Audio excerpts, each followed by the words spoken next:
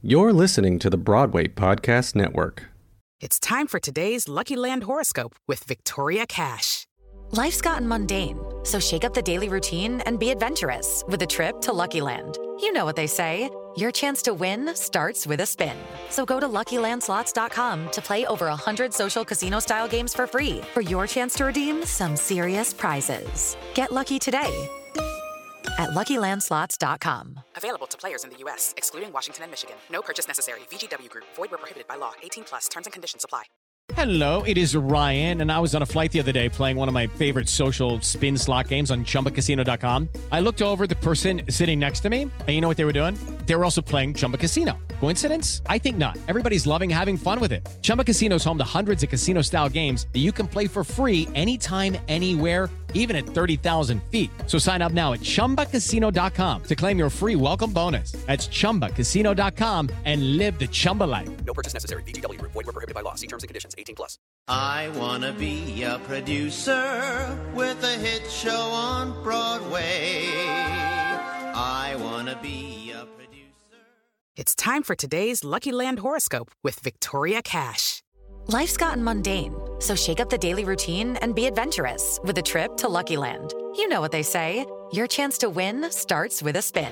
So go to LuckyLandSlots.com to play over 100 social casino-style games for free for your chance to redeem some serious prizes. Get lucky today at LuckyLandSlots.com. Available to players in the U.S., excluding Washington and Michigan. No purchase necessary. VGW Group. Void where prohibited by law. 18 plus. Terms and conditions apply. Hey, it's Ken. I hope you enjoyed this episode of the podcast, and I hope it's pulling back the curtain on this business of Broadway. If you're looking to learn more about what makes this industry tick, go to my website, kendavenport.com, and sign up for my weekly newsletter. I'll send you one email a week, one article about what I'm seeing, trends, insights, marketing ideas on what's happening on Broadway right now. That's kendavenport.com. Hope to see you there and in your inbox. Hello, everybody. Welcome back to the Producer's Perspective podcast. I'm Ken Davenport. Today's guest has done a lot of things in this business, which is a theme for a lot of our guests, actually. But this guy has been an actor on Broadway in shows like A Few Good Men, which I'm still angling to bring back. He's directed. He's a producer as well, having just produced the Last 5 Years movie. But he's most well known for being the founder of one of the leading cast album companies on Broadway, Chick-A-Boom Records. Welcome Grammy Award winner Kurt Deutsch. Hello. So let me tell you a little bit about the story of how I met Kurt. It was 2005, I think, and I got an email saying, "Hey Ken, I hear you're doing this show called Altar Boys. I want to talk to you about it." So we met at the Cafe Luxembourg, which is right across the street from my house. We had a burger, and he said what my favorite words, which are, "Hey, Ken, we're doing something completely different over at Chick-A-Boom."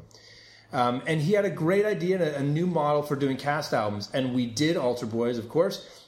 And the album is great. Go pick it up on Chick-A-Boom.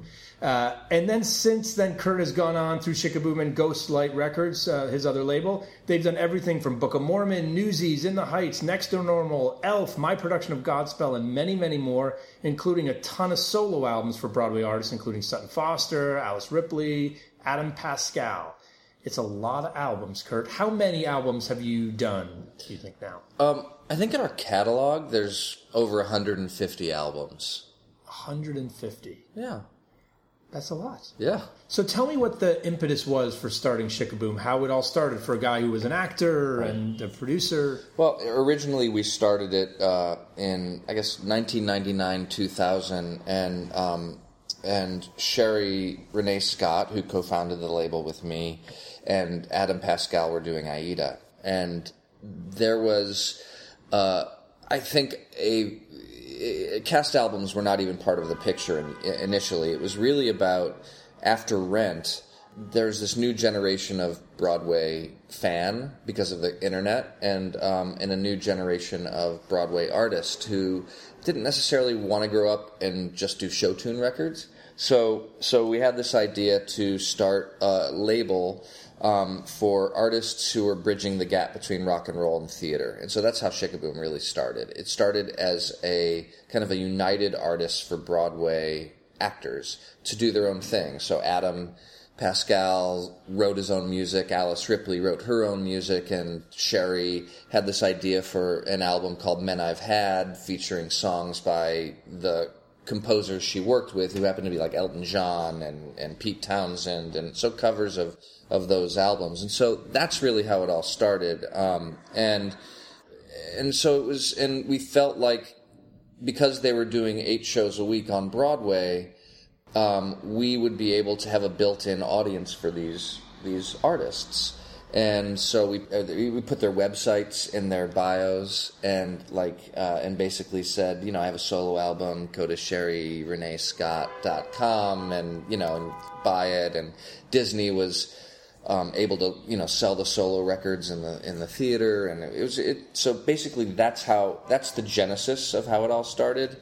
And then we started doing cast albums a few years later, as I learned more about the music industry. What was the first cast album you did? The first cast album we did was The Last 5 Years, the off-Broadway production of The Last 5 Years. And basically the idea, I read this book called it was something like Everything You Ever Wanted to Know About the Music Business or something. It was one of those kind of how to succeed in business. It's like Everything You Want to Know About. It was by a guy named Donald Passman, I think was his name. Anyway, How to Start Your Own Record Label. And we were in my second bedroom and just working. But basically what I found out was the recording contracts were so unfair to the artists. Really artists make their money not necessarily from the sale of their records. They make their money from touring or from the publishing of the songs. And so the royalty is very, very, very small. And historically, Broadway cast albums, major labels would do them, and the producer or the show wouldn't necessarily make a lot of money off of the cast album. And I couldn't believe that a producer would give one of their most major assets away. And so we created a profit-sharing structure and an ability for producers to co-own or own the master recordings and share in the profits much, much earlier. And so that's really how it all started. So with The Last 5 Years, Ariel Tepper and Marty Bell were the producers, and I basically went to them and said, hey, I love this show. I think it's a masterpiece. Why don't we just put the money up, pay for it, and hopefully we'll make some money off of this record. And so that was really the first cast album we did that way. And that was when we kind of invented the model. And since then, and that album has made a lot of money. We made a movie of it, and because of the album, it's had hundreds and hundreds of productions around the world, and it's been great. So before that, you were literally in your bedroom reading. You don't have a music recording background. You didn't go to school for any of this stuff. No. I was an actor, and pretty much all my life. And then I went to college for directing, and I always did musicals in the summer. I knew musical theater. I cared deeply about musical theater. I wanted to produce. I wanted to direct. I wanted to do all of those things. And acting was just how I made money, doing television. But then when Sherry and I married, we met doing Randy Newman's musical Faust, and then I was living in Los Angeles at the time, and then we moved back to New York, and I did my Sex and the City, and I did my Law and Order, and I did my, the things that at that time, the things that filmed here, and I was like, I wanted more, and so we had this idea to start this company, and that's kind of how it all happened. Was it hard to convince Marty and Ariel to take a stab at this? The album was not the most expensive record to make, so it wasn't hard, actually, because it was very natural.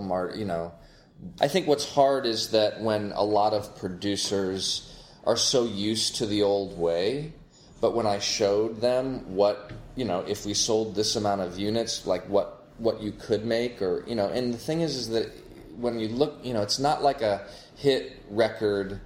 That's going to kind of just like sell a lot of units and then not ever sell. It's like the last 5 years sells every week 100 records, and it's been that way. And it's been that way for since 2002. Just every week, it'll just continually. It's just because people are discovering these things. There's a revival, or Jason has a new musical, or Sherry or Norbert are in show. It constantly regenerates because there's always musical theater students who are just wanting to discover or find. Now that the movie is out, it's having a whole new rebirth. And so cast albums I look at as kind of annuities. They're not flash in the pans. They're things that just are going to have a very, very long shelf life and a long tail is basically the way that I look at it.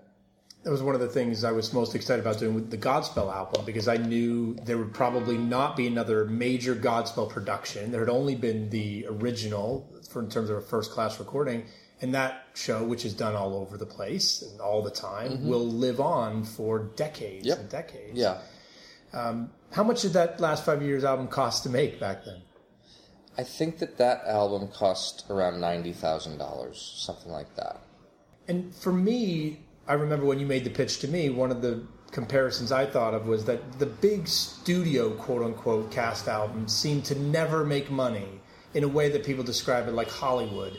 There were all this bullshit, different accounting lines, and it seemed that they never made money, which, of course, the Cats recording made money. Yeah. The way that the royalty structure, works kind of in the old traditional way is very, very weighted for the record label.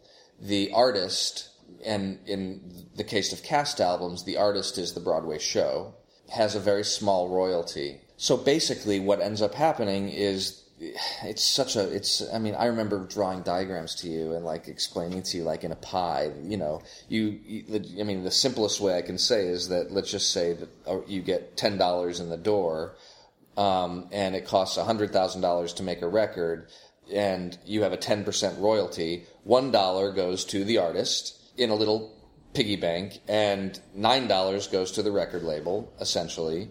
And when that $1 reaches $100,000, that's when the royalty for the show would kick in.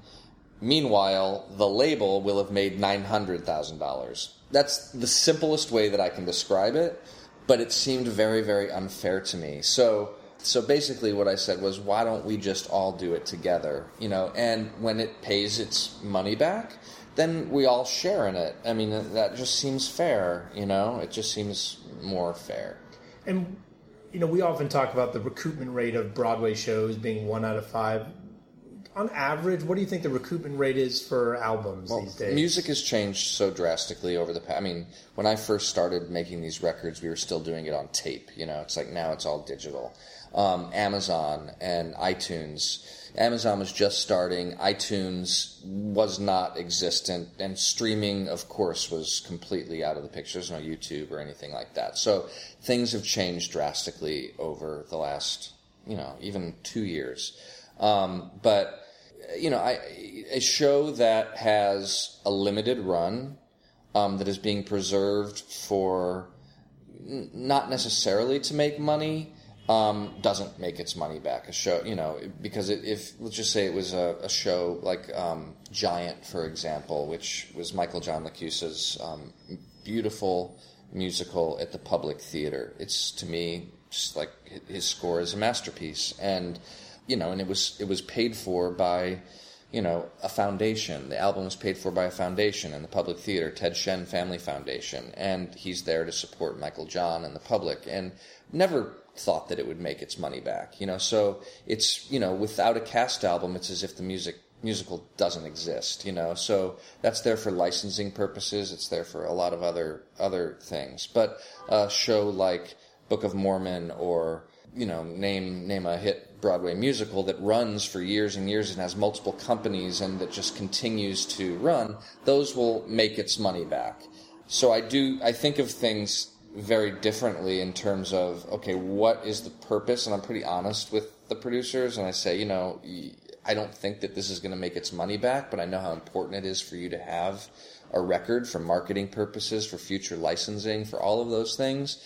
So you need to record it, and we'll figure out the most economical way that you can record it. But for a show that I think will make money, I'll say, we should do this, and I think that this is a really good investment, and you're going to make money on this thing. So, and it seems like the recording of albums has become a lot easier in the past 10, 20 years, just the physical recording of it. It has and it hasn't. I mean, it's easy to, now you can mix a record anywhere. But you still need, especially for cast albums, you need the recording studio to be able to you need a big recording studio to bring a giant cast of, however big a cast is and band and everything like that. And unfortunately, the recording studios in New York are dwindling. We used to have some amazing recording studios, the Hit Factory and lots of great places, but space is hard to come by now, and so we have to just kind of really figure out how we're going to record it in the best way. So that's it's easier to record, but it's harder to figure out where to record now. When do you think a producer should start thinking about doing an album? Like, where in the process? It seems to me that every musical has an album when it gets to a certain place, off Broadway or Broadway. When should a producer start planning that? Well, there's a twofold answer. I think that when you're raising money for the show, you should put the cast album in your capitalization budget no matter what. You should put the budget for the cast album in your capitalization budget, and you should actually negotiate the mechanical rights. You should negotiate all of the stuff with the authors from the get-go. And secondly, you should record the album when the show is frozen, when the show is not going to have any more changes, when it's done and you're ready to launch. I think that it makes sense to maybe lay down a few tracks as kind of demo recordings, or for marketing purposes, maybe 1 or 2 or 3 songs, prior to kind of as your marketing campaign goes. But for the most part, I wouldn't release an original cast album. A revival is different. An original cast album until the show is actually complete, and that's what you want to put out into the world. So let's just go back to this building it into the budget, because this is a trend that I've been seeing some producers do. Some people like to keep it separate, raise money for it separately. But by putting it into that original budget, then the show owns that album. So all the investors of that in that show are getting the benefit of that album for years and years, whether or not the show is a hit. Yeah. So that's what you recommend?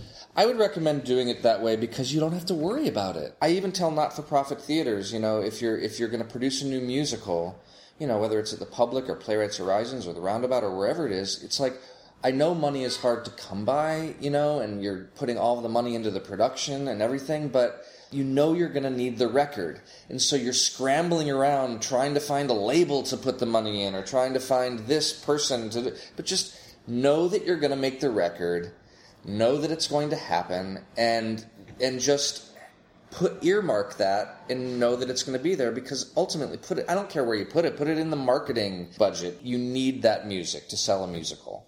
And if you can offset it maybe down the road, then, and somebody wants to come in like me, or a guy says, hey, I'd like a piece of the record, or whatever it is, then you don't necessarily have to put all of it in, but just know that it's there. It's like a safety net, so that you don't have to worry about it. It's such a smart idea. And look, I traditionally have built them separately. I put my albums separate. But now that I think about it, I think our initial reaction to producers is like, oh, don't give me another couple $100,000 to raise. I don't want to do that.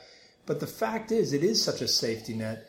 Partly because if the show isn't received well in the first couple months, and you're still going to want to do the album, right? And then you're really going to be in trouble in terms of raising that money, because every investor is going to say, well, how long is it going to run on Broadway? Because I'm sure you'll tell us that shows sell the most albums when you're doing 8 shows a week and 2,000 people a night are seeing. Exactly. Yeah. They do. They sell. You can guarantee that you're going to sell a few hundred records a week, whether, as long as the show is running on Broadway and it's a hit, So I just think that it makes a lot of sense to just not worry. And it was the same thing that I said, when I initially kind of came up with the model, when I would talk to producers, they said exactly what you're saying. It's like, I don't want to have to worry about raising the money because these albums never make money. And I'm like, yes, they do make money. It's just that you're not seeing it. So, and there's a lot of producers who feel that the traditional way is the right way. And but things have changed now. Distribution is so easy, and you just put it out there, and they. So I mean, the thing that's hard now is really the economics because of the streaming services and how we're getting paid, whether it's Spotify or Apple Music. And there's just a lot. People don't feel like they should be paying for music anymore. So that's the hard challenge for any label, I think, really, is how are people going to buy, or how are people consuming? CDs are going to be gone. I mean, they don't even put CD players in computers anymore. So it's like those are going to be gone.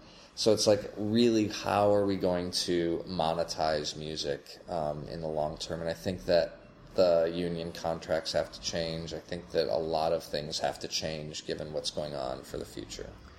And what do you think the future looks like if you could take a look 10 years, 20 years into the future in terms of music? I think it's going to be subscription-based.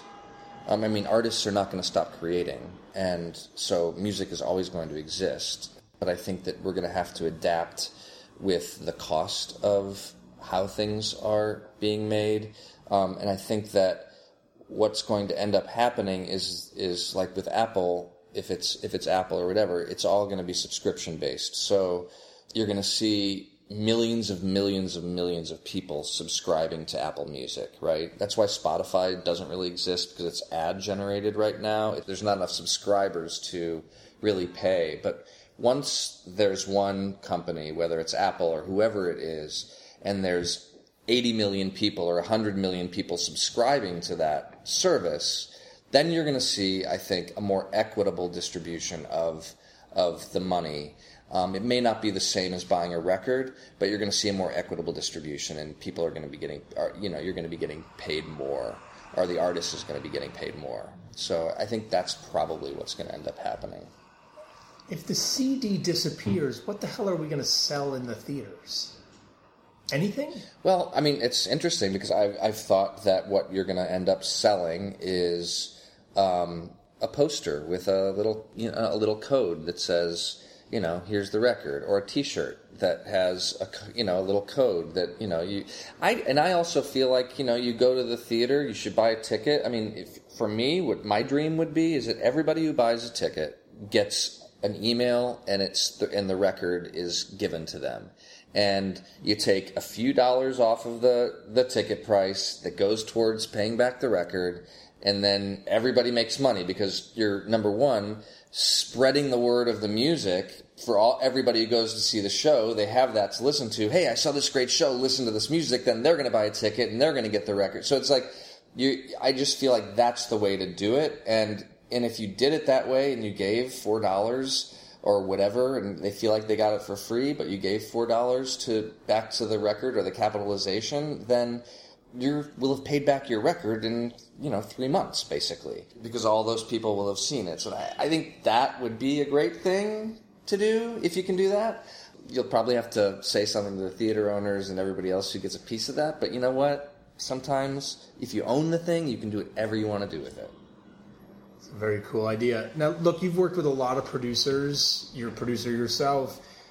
What are some of the characteristics of your favorite producers working today? Like, what does it take to be a successful producer on Broadway, do you think, today? Flexibility, imagination, collaboration, obviously brains, because you've got to be smart and understand how it works. But I think that the people that I've worked with who are forward thinking, who really think about, what the future of the theater is, who their audience is, who they're trying to attract, what's happening in social media and, the digital age, I think you have to be on top of all of that stuff. But then you also have to be able to communicate to the artists and the composers and the creators and your collaborators the message that you're trying to get across in order to build the best show that you possibly can, I think. And that would be my takeaway from it. You've been observing Broadway, both as a fan, I'm sure, but also both as a professional. What do you think the current state of the music is on Broadway right now? Someone who's recorded all these great albums. Well, it's amazing because, you look at a show like Hamilton and you see how Lin has his roots in traditional musical theater so deeply, but he also has his roots in the popular culture, and it's very exciting how he's blended that. And I think that a lot of the young composers that are coming up, whether it's Joe Iconis or Jason Robert Brown or Tom Kitt, all of these guys are rooted in traditional theater. They love it. But Joe, you hear Ben Folds in his music, or Jason Robert Brown. There's a lot of Joni Mitchell. I mean, it's like there's the thing that's amazing about these guys, and it's what I said about when I started the label with even the performers. They are able to create a vocabulary. The best composers, they're able to create a vocabulary using and storytelling using all of the influences of today, whatever it demands, and then they put their own spin on it. Like Janine Tesori, same thing. It's like she has her own style, but you can hear all of her roots in other music, whether it's Sondheim, whether it's pop music. It's amazing how these young composers are just drawing from all of their influences to create this new sound, I think. What I love about those three guys that you just mentioned, Tom and Joe and Jason, and how they roots in traditional musical theater, but also pop, all three of those guys have their own bands that they play in, right? Which I think is very, very interesting. Yeah. What would be your advice to people with a show that they're developing right now, something new they've written, they're trying to get it onto Off-Broadway or Broadway? Do they record something? Do they hire a label? Do they do something simple? What's the best way to... It's an interesting thing because I was on the board of the Weston Theater up in Vermont, and we created a award for musicals, new musicals. And the award is basically, you go up to Weston, you work for a week developing a musical, and you don't get money, you don't get anything, but what you get is these actors and a piano player rehearsing a 30-minute concert, and then they come down to New York, and I produce a demo for them. And so what they get out of it is a professionally produced demo that they can then submit to Rhinebeck, all of these, the O'Neill or for grants or for whatever, but to create a very spare demo recording where you can give it to some investors who might be interested, but it's not just a composer sitting in his living room with a tape recorder, because that's just never going to sound good. I don't think you need to have a lot of instruments on it. I think having other actors, real actors, sing on it is valuable, and the quality, even if it's just a piano or a guitar or simple, just really simple, so you hear the lyrics, you hear the basic melody, and you hear good performances. I think that's key. Okay, Kurt, we're up to my last question now, which has been affectionately referred to as my genie question that I ask all my guests. I want you to imagine that the genie from Aladdin knocks on your door and says, Kurt Deutsch, you've done such an amazing job at preserving so many great shows, some that may have disappeared if it wasn't for you. I want to thank you for that by granting you one wish. What is the one thing that drives you so crazy about Broadway, keeps you up at night, makes you so angry? What's the one thing you wish could just disappear or change in the snap of a finger? Hard one. But I guess when it comes to my business or my core business, which is the preserving of original cast recordings, is that we somehow collectively, the musicians union, the actors union, and the producers of the shows, and we figure out a way to understand that these albums are marketing tools and for the future of the shows and historical documents, and that we don't think of them as giant paychecks, so these records actually don't have to cost $400,000 to make. They cost a lot less to make, and are there for history. And if they do make money, then everybody shares in the making of the money. But unfortunately, all of the contracts were signed or negotiated in a time when Broadway was kind of the pop music of the day, and they were selling hundreds and thousands and millions of units. So, and they haven't really adapted to what's going on now. So I just wish that people you think of these actors. The actors want the record, because they want to say, hey, this was me in this show, and this is my cast album that I'm on, and the fans want it, and musicians do too. Hey, I'm proud of my work, and this was my work. And so I think everybody wants that, but unfortunately, it's very hard to get unions to understand that times are changing, and this is really all for posterity. So I really wish that we could all just get in the room and figure out how to just make these records a lot more cheaply so we can preserve all these things. Well, the theater is known as an industry that doesn't change very rapidly, yet at the same time you're working in an industry, in the music industry, that's changing at the speed of light. Yeah. And, and pop records and indie records cost, and they cost basically nothing. Like in terms of production, it's because you've got a guy who's creating electronic sounds in his room, and and it's like they don't necessarily even use real musicians, so it's a whole different world, and and I respect Broadway, and I respect theaters, I respect the actors, and I respect everybody and all the musicians, but I just feel like the original cast album is something that needs to be preserved, and we need to figure out a way to make it cost effectively, because without it, without the record, nobody will be able to listen to these things in the long term. And you're 100% right about that. If they can't listen to it, they won't want to do it. On top of that, we'll have less productions, so making sure we keep these cast albums going and produced for every musical that comes out is essential, I think. Kurt, thank you so much for being with us. Cast albums are indeed an endangered species these days. You've dedicated so much time to making sure that so many shows, again, that may not have been preserved, are preserved for current generations and future generations, and we thank you for that. Thanks to all of you for listening. Coming up on next week's episode, we're going out on the road again with one of the leading presenters of Broadway entertainment in the country. Tune in and don't forget to subscribe. Broadway, here I come.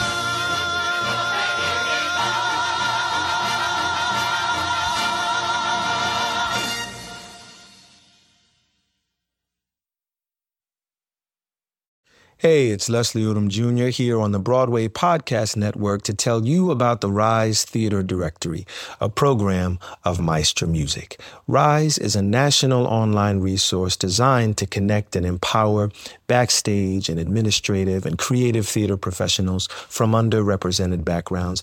If you work or aspire to work in the theater community, this can help you find your next project. And if you hire theater professionals, search the Rise Theater Directory to find your next team. Create your profile now and get more information by visiting risetheater.org. That's theater with an risetheatre.org, because only together we rise. With the Lucky Land Slots, you can get lucky just about anywhere. This is your captain speaking. We've got clear runway and the weather's fine, but we're just going to circle up here a while and get lucky. No, nothing like that. It's just these cash prizes add up quick. So I suggest you sit back, keep your tray table upright, and start getting lucky. Play for free at LuckyLandSlots.com. Are you feeling lucky? No purchase necessary. Void where prohibited by law. 18+ terms and conditions apply. See website for details.